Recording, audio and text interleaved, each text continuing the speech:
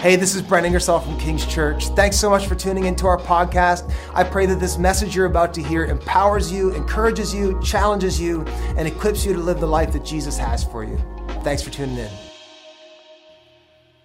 Before I jump into the scripture itself, I want to tell you a little bit about myself because I know you know me as your worship pastor for the last 6 years, but you probably don't know a whole lot about my story. So I'm just going to tell you a little bit about my Jesus story, if that's okay, because it actually has some bearing on this topic of judgment that I want to approach with you today. So I became a Christian when I was 16 years old. I grew up in what I would call a nominally Christian household. My mom made us go to church every single Sunday. I have amazing parents and siblings. Shout out to mom and dad. I love you guys. But I wouldn't say that I grew up in a Christian, capital C, home in the sense that we probably understand it. We didn't talk about being born again. We didn't talk about having a living relationship with Jesus. It was just all about, going to church. At least that was my perception of it as a kid. And because of that, church was so boring. It was so boring. It felt like an adult social club that kids got dragged along to. And we just sat in the lobby waiting for our parents to be quiet so we could just go home and eat. That's what church was to me growing up. And I felt like if God was real, he was pretty distant. And that was it.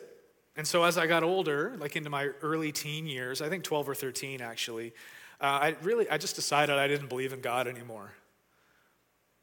He seemed pretty irrelevant to me. I was learning a little bit about science, and that seemed like more true. And so my parents actually stopped making me go to church. They just let me stay home. And at 16, so a few years passed, I was an atheist, just a young teenage atheist. And at 16, I met this girl. And she had a real relationship with Jesus. And I thought that was ridiculous. Just totally absurd. Like, he's dead, right? How do you have a relationship with this guy? But she did. And it was intriguing. I really became intrigued by it. And so we dated for a while. And she invited me to summer camp one summer, camp at Camp Wildwood. Actually, it's a Baptist camp in Bucktouche, New Brunswick, a place that I love and cherish. I worked there for many years myself. So she invited me there with her and a bunch of our friends. And I thought I would just go and have fun at camp. But here's what actually happened at camp. God completely changed me and the trajectory of my life. 16-year-old atheist Jay. He just grabbed a hold of my heart and changed it just like that. In 5 days, I wasn't looking for him. He found me. It was amazing. And I'm sure my parents thought it was just a phase. But it's been a 30-year phase, y'all. I've been following Jesus now for 30 years, half of that time in vocational ministry. So I'm so thankful for the Lord for doing that. I was completely unprepared for how he would meet me during that week. And I was also completely unprepared for how my new faith would be challenged almost as soon as I got home. Like, the Holy Spirit was already at work in me. I felt different. I was different. And I began to realize that a lot of the old Jay didn't really work with the new Jay. The Jesus J, the Holy Spirit J. It did not work. It's kind of like if some of you have experienced like a sudden and radical conversion, you go back into your old life and it feels like you lost a bunch of weight and you're still trying to walk around in the same jeans. That's a little bit what it feels like. You got no belt. This doesn't feel right. It's not working. I couldn't watch the same stuff. I couldn't listen to the same stuff. I couldn't do the same stuff. Some of it just didn't feel right anymore. And kind of unfortunately, many of my new Christian friends were also pretty eager to point out just which parts of the old Jay had to go. Like, I knew I had to change some things about myself. I actually wanted to change some things about myself. That was the Holy Spirit at work in me. Like, I knew I probably couldn't listen to this band that I like called Two Live Crew. If you don't know who they were, don't Google them. Don't do that. They were a hardcore rap group back in the 90s. They're actually probably pretty tame by today's standards, but back then they were pretty raunchy. I really felt conviction that I probably shouldn't listen to them anymore, but I didn't know that I couldn't listen to Led Zeppelin anymore, or like the Beatles, or like the Rolling Stones. All my friends told me, oh, you can't listen to that rock music, Jay. And this was shortly after there was this documentary that came out in the 80s. This is the wonderful poster right here. I don't know if you can see what's going on here. This came out a couple years before I gave my life to Jesus, and so it was making the rounds around camp and youth groups, and basically, you can see the title, Hell's Bells, The Dangers of Rock and Roll, and it really spoke strong condemnation over the music that I loved. And a lot of it I still love today. Like, some of it is not good to listen to, but some of it is just good. It's just good music. I still like Led Zeppelin, y'all. Is that okay? Is that okay in church that I like Led Zeppelin? All right. So I kind of walked home from that camp, into my old life, into my new Christian friends, and smack dab into the middle of the number one reason why most non-Christians say they don't want anything to do with Christianity. Do y'all know what that is? Christians are so judgmental. We're judgy. I don't want anything to do with that, right? This is the reputation that we have. And I'm sure, like I'm 100% sure, if you've been a Christian or been in a church for any length of time, you felt judged too. Can I get a witness? Come on. You've been judged for how you dressed. You've been judged for how you didn't dress, right? You've been judged for what you said. You've been judged for what you didn't say. You've been judged for who you spend your time with. You've been judged for how you spend that time. You've been judged for where you spend that time. You've been judged for what you watch. You've been judged for what you eat. You've been judged for what your kids watch. You've been judged for what your kids eat. Parents? And in one of life's great ironies, you've also been judged for being too judgmental. Come on, Ed Hockley, this guy knows. Is anyone else such an NFL fan that they know the name of a ref in the NFL? This is Ed Hockley. Judge not, lest you be judged, makes you guilty of judging someone for judging. Here's the thing, guys. Whether you realize it or not, you have probably also done some judging yourselves. I bet most of us here today wouldn't consider ourselves to be judgmental people. It doesn't have a nice ring to it. Like, it's not something we like to think about ourselves. I don't think I'm judgmental, but I know that I've had conversations with people from which they've walked away feeling judged. One of my responsibilities as a pastor, one of my more difficult responsibilities, is to, from time to time, guide people away from destructive behavior. So I have to have difficult conversations, and in those conversations, I sometimes have to call out sin that person might not think is a sin. And when that happens, they walk away feeling judged, and they label me as judgmental. And I think this is part of the real challenge for us, church. It's that I think although a lot of our reputation as judgy people is rooted in brokenness and sinfulness and insecurity and fear and our own stuff, I think just as much, if not more, is rooted in this real, holy, God-honoring desire for people to know the truth, like the capital T truth, because ultimately people will never understand their need for a Savior if they don't understand what they need saving from. They just won't. Jesus said in John 8:31-32, to the Jews who had believed him, Jesus said, if you hold to my teaching, you are really my disciples. Then you will know the truth, and the truth will, say it with me, set you free. We want people to walk in freedom because we've experienced freedom. It's a good thing. It's a God thing. But in order for that to happen, they must know the truth.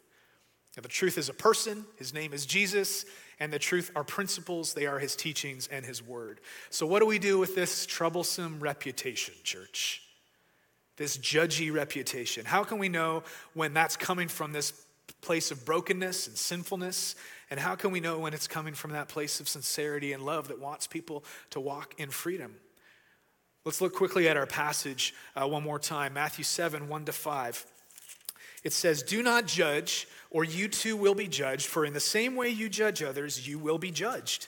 And with the measure you use, it will be measured to you. Why do you look at the speck of sawdust in your brother's eye and pay no attention to the plank in your own eye? How can you say to your brother, 'Let me take the speck out of your eye,' when all the time there is a plank in your own eye? You hypocrite. First, take the plank out of your own eye, and then you will see clearly to remove the speck from your brother's eye." The question I want to ask you about this passage is, was Jesus really telling us never to judge when he says, "Judge not"? I actually don't think he was. And it's pretty dangerous to disagree with Jesus, but I don't think I'm actually disagreeing with him. And I hope to prove that to you as well. It's actually impossible to walk through life without judging, without forming judgments and opinions. Without judgment, there is chaos. Everyone does what they think is best in their own eyes. Can I get an amen? That's happening right in front of us. And if you think it's a modern day problem only, I encourage you to read the book of Judges. Here, I can't get into all the details of Judges, but here's a quick synopsis of Judges. Every time the Lord raised up a judge over Israel, they returned to the Lord. They experienced salvation and victory over their enemies. And every time that judge died, they went right back to their corruption, sinfulness. Every single time, over and over and over again. So God clearly doesn't want us to give up on judgment altogether. What are we then to do with this passage? I think actually Jesus himself answers this for us in another gospel, in another verse, in John chapter 7, verse 24. It's a very simple verse, and it reads like this: "Stop judging by mere appearances, but instead judge correctly." Stop judging by mere appearances, instead judge correctly. If my message had a title today, that would be it. Instead, judge correctly. Instead of what? Instead of all the other ways that we could judge, we are to judge correctly. But Jesus knew it wasn't easy. This is not easy. There are so many ways that we can make incorrect judgments over people, which I think is why he gives us this stern warning in Matthew 7. Judge not, or you will be judged. This is hyperbole for effect. It's an exaggeration to make a point. It's kind of like earlier in the sermon, do you remember the verse where he says that if your arm causes you to sin, cut it off, right? Or if your eye causes you to sin, gouge it out? I don't think he really wanted his followers to self-amputate or to maim themselves. These aren't even the source of sin anyway. It's our heart and our head. He was making a point that sin is serious. It needs to be taken seriously. Just like judgment, discipline, discernment, they're serious things, and we need to take them seriously. So how do we do that? I think first we have to realize that telling people the truth, the capital T truth, is only one half of it. As sure as the truth can set you free to the one who's ready to hear it, it can also wound and injure the one who's just not ready, whose heart just isn't in that right place. There is a reason that the writer of Hebrews refers to God's word as a double-edged sword.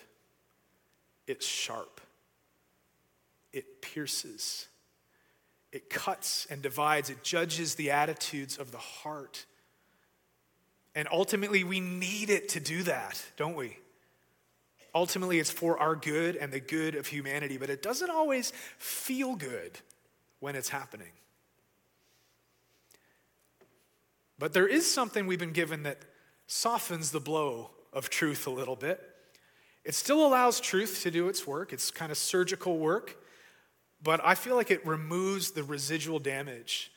It lessens the chance of injury. And it actually helps restore me, you, to full health before the Lord.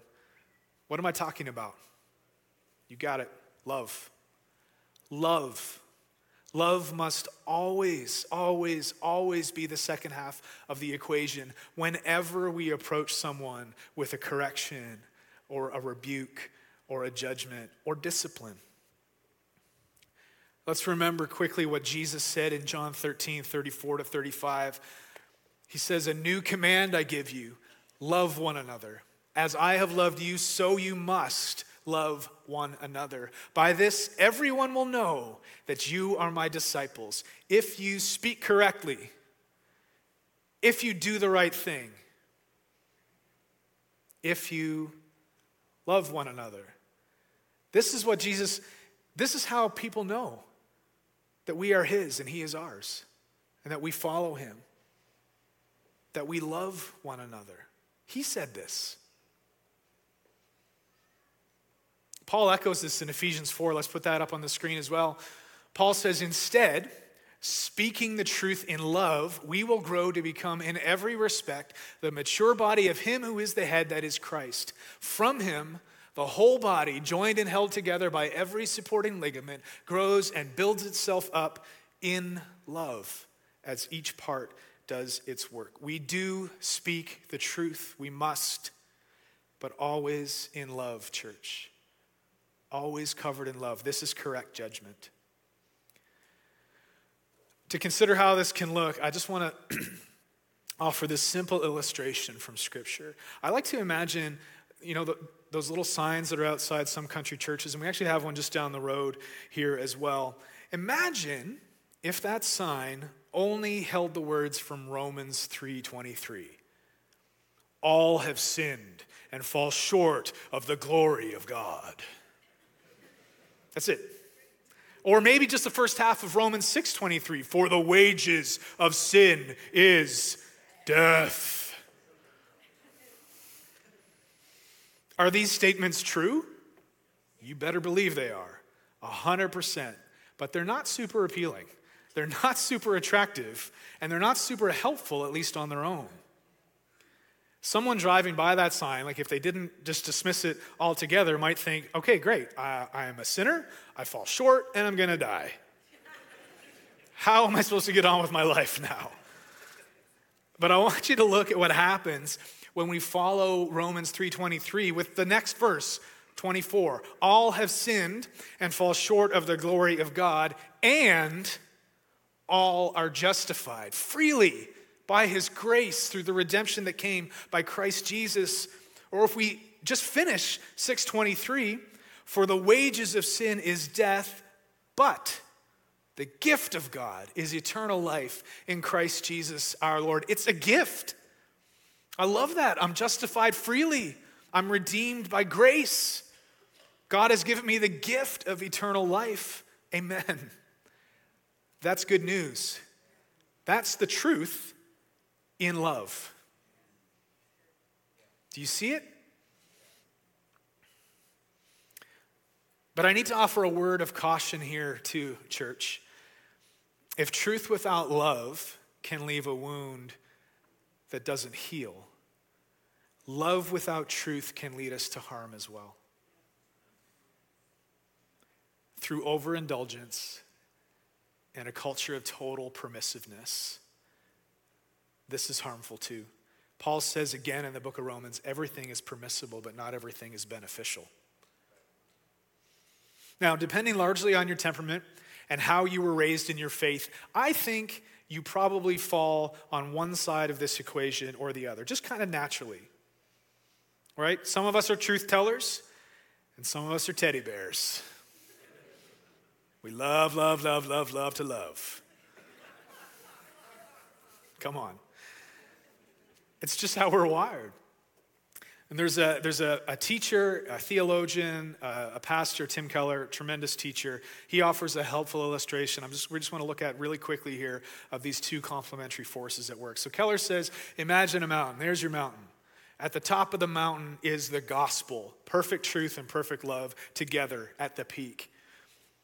At the bottom of the mountain on either side, there are two errors in judgment that we can make. One is legalism, and the other is antinomianism.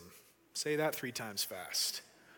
That's just a big word that means against law. It comes from the Greek anti, against, and nomos, law. So just think against law when you think of antinomianism. Now, If you live at the bottom of these slopes in legalism or antinomianism, Keller would say you're probably not a Christian. Legalism says, I obey, therefore I am accepted by God. Antinomianism says, I'm accepted by God, and therefore I really don't have to obey. You don't understand the gospel if that's what you think on either side of those equations today. But the gospel says, I'm accepted by God, therefore I'd love to obey him. I love it. Because I know when I obey him, he's got my good interests at heart. But the truth is, most of us as Christians, obviously, we don't live at the bottom of this mountain. We don't really live at the top either, at least most of us. We live somewhere down one of these slopes, right? Like we know the gospel in our heads. I'm preaching it to you now. We hear it every single week when Pastor Brent brings it. We know the gospel in our heads, but in our hearts, our behavior gives us away on the side of truth or on the side of love. Sometimes we think, if I work just a little harder, God will love me more. Or maybe we think, I can get away with this little sin because it's not going to change how God feels about me. If we return just to the context of our passage for today, drifting too far down one side or the other, the side of truth or love, it can lead us to some serious, incorrect judgment. I want to look quickly at 5 common ways this happens. I'm going to move quickly through these to get to my conclusion today. Number 1, this is one of the errors that we can make. We judge superficially. Jesus tells us in John 7:24 to stop judging by mere appearances. This type of judgment condemns the action without considering the heart. We have to look deeper as Jesus looks deeper. Jesus always sees the heart. Number 2, we judge hypocritically. This is what Jesus was addressing in Matthew 7:3-5. Let's read it again. Why do you look at the speck of sawdust in your brother's eye and pay no attention to the plank in your own eye? How can you say to your brother, let me take the speck out of your eye when all the time there is a plank in your own eye? You hypocrite. First, take the plank out of your own eye, and then you will see clearly to remove the speck from your brother's eye. Notice that it doesn't say leave that speck alone. It says get that thing out of your eye first, then go get that speck. Somehow we convince ourselves that God will accept us for a certain behavior that he condemns another for. In fact, oftentimes the things we criticize in others are the things we dislike most about ourselves. The writer Anais Nin, she famously said, we don't see things as they are. We see things as we are. That's essentially what's going on in hypocrisy. Jesus says all correct judgment should begin by judging yourself first. Number 3, we judge self-righteously. Jesus reserved his harshest criticism for the people in his day who celebrated their own piety and righteousness and policed the righteousness of everyone else. Who were they? The Pharisees. Richard Lovelace, who's a theologian, he reminds us of why Pharisaic religion can be so damaging. Let's just quickly look at this quote. He says, many Pharisaical Christians draw their assurance of acceptance with God from their sincerity, their past experience of conversion, their recent religious performance, or the relative infrequency of their conscious, willful disobedience. Their insecurity shows itself in pride, a fierce, defensive assertion of their own righteousness, and defensive criticism of others. They come naturally to hate other cultural styles and other races in order to bolster their own security and discharge their suppressed anger. Whew. That is heavy. You do not want to be that. I do not want to be that. Jesus is even harsher. In Matthew 23:13, he says, woe to you, teachers of the law and Pharisees, you hypocrites! You shut the door of the kingdom of heaven in people's faces. You yourselves do not enter, nor will you let those enter who are trying to. Ouch. Number 4, we judge falsely. This one comes straight out of the Ten Commandments. Thou shalt not bear false witness against thy neighbor. Exodus 20:16. What does this mean? Essentially, know the truth. Know the truth before you say anything. Don't come with half-truths and lies and innuendo. Number 5, we judge unmercifully. Sometimes those who actually deserve judgment should instead be dealt with mercifully. Does that sound familiar? Are you thankful that's how Jesus deals with you today? Come on. Scripture's pretty vocal on this matter too. Matthew 5:7 says, "Blessed are the merciful." Micah 7:18 says, "Who is a God like you who pardons sin and forgives the transgression of the remnant of his inheritance? You do not stay angry forever, but delight to show mercy." He delights in it, church. So should we. James 2:13, "Judgment without mercy will be shown to anyone who is unmerciful." Mercy triumphs over judgment. Come on. Amen. The Lord delights in showing mercy, and we must as well, church. How then are we to judge correctly, as Jesus commands in John 7:24? How can we avoid the errors down either side of that mountain? These 5 errors, and there's more probably, but those are 5 that just came to mind. It's simple. We must judge as Jesus judged. Jesus is the answer. Surprise. This is church. Jesus is the answer. He always is the answer. Look at what it says in John 1:14. Do we have that? There we go. "The Word became flesh and made his dwelling among us.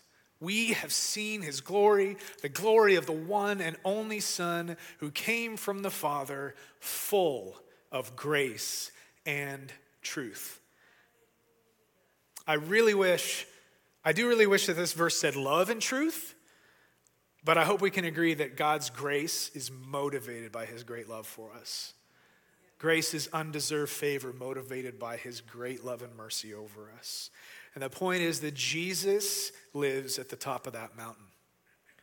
He is full of grace and truth in equal measure, and he always, always, always judges correctly in truth and love. Jesus judges the heart. He sees us deeper than we see ourselves. Jesus judges with total integrity. He never said something he didn't mean. He never pretended to be someone that he wasn't, and he never corrected someone of a sinful behavior that he himself was guilty of. Why? Because he had no sin. Jesus judges with righteousness from God because he is the righteousness from God. Jesus judges in absolute truth because he is the way, the truth, and the life. And finally, Jesus judges with mercy because where the God of heaven is involved, ultimately, mercy triumphs over judgment. Yes, amen. Mercy triumphs over judgment. Notice too, this verse, this part of this verse, this is from James 2. It says mercy triumphs over judgment. It doesn't discard it. It doesn't remove judgment. Because if you remove judgment, you create a massive problem in the cosmic order of God's justice. Without judgment, there is chaos, like we said earlier. There is no truth. And without truth, there is no real freedom. There is what looks like freedom. But Scripture also says that we are slaves to our sin. We need the truth to set us free. And I don't have time today to unpack all of the theological implications, and there are many, but I will just say this: God is love, and God is truth, and God is just.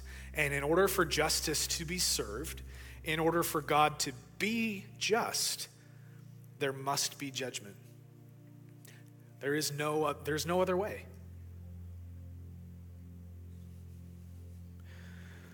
So finally, we come to the cross.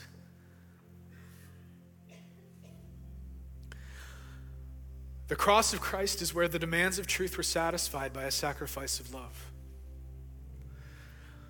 It's the place where God's justice and God's mercy were satisfied in the sacrifice of one man who got what he didn't deserve so that all humanity could get what they don't deserve.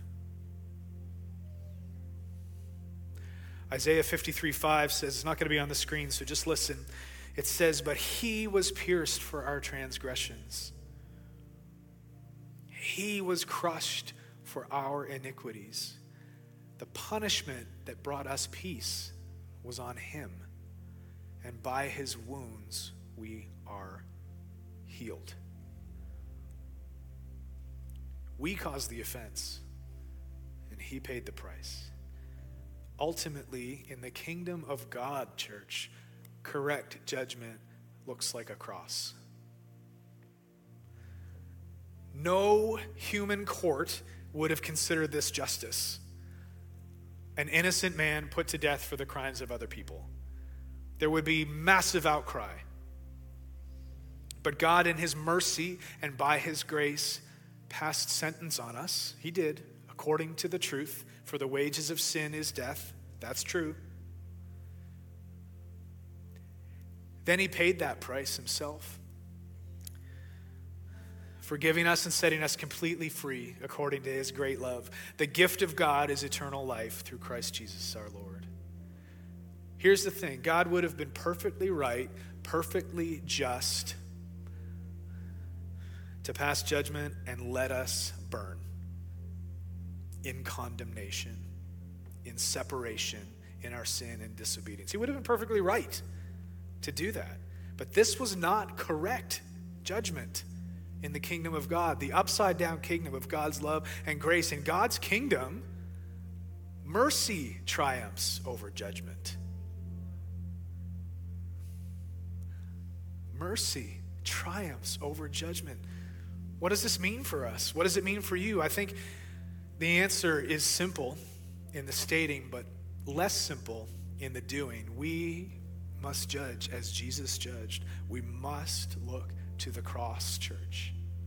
We must. The cross reminds us that in the end, God chose relationships. It didn't matter what we deserved. He wanted to be with us. That's what the cross says. He chose reconciliation. He chose restoration. He chose relationship. Some of you today, I know, are facing truly difficult, impossible situations with some seemingly impossible choices. I think you find yourself possibly at odds with friends or loved ones, even close family members, over matters which challenge the truth of God's word, matters of choice, matters of behavior, matters of the heart. I think perhaps you're perfectly right in your position. But I want to ask you today, what does the cross demand? What does it ask of you? Others of you today find that you've permitted or agreed with attitudes or behaviors in yourselves or in other believers, in your family or in your friend groups. These are attitudes and behaviors that clearly don't line up with the truth of Scripture, God's truth. And maybe you have a perfectly peaceful family and social life. But I need to ask you today, what does the cross demand? What does the cross demand of you today? The cross demands a reckoning, and it offers absolution and forgiveness. Both. The cross always speaks the truth and always covers it in perfect love. The cross is the final instrument of God's righteous judgment, and it is the triumph of his eternal mercy. Mercy triumphs over judgment. At the cross, God calls sin, sin, and he does not affirm it, church. He does not. But he also says that he'll never stop paying the price for it. And he won't. Why does he do that? Relationship. Relationship. Mercy triumphs over judgment. I need to ask you today as we close, what does the cross demand of you today? What does it demand of me today as we consider the areas in our lives where the Lord is inviting us to speak the truth in love? Will you stand with me? Let's pray together.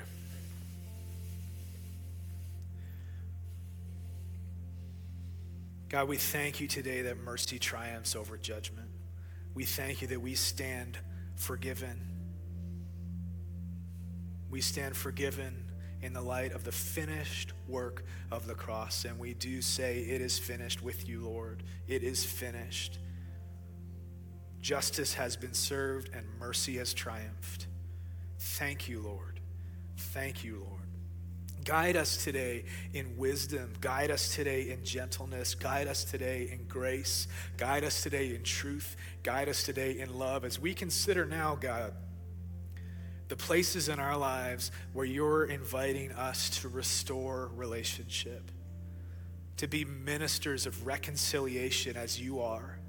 This is what you're inviting us into, God. Give us the grace and the courage and the wisdom to judge correctly. We don't want to wound. We want to lead with love because mercy triumphs over judgment. But we don't want to shy away from the truth because we need it for our freedom, God. Only you could combine these two things in such a way. Work that out now in us, we pray, God.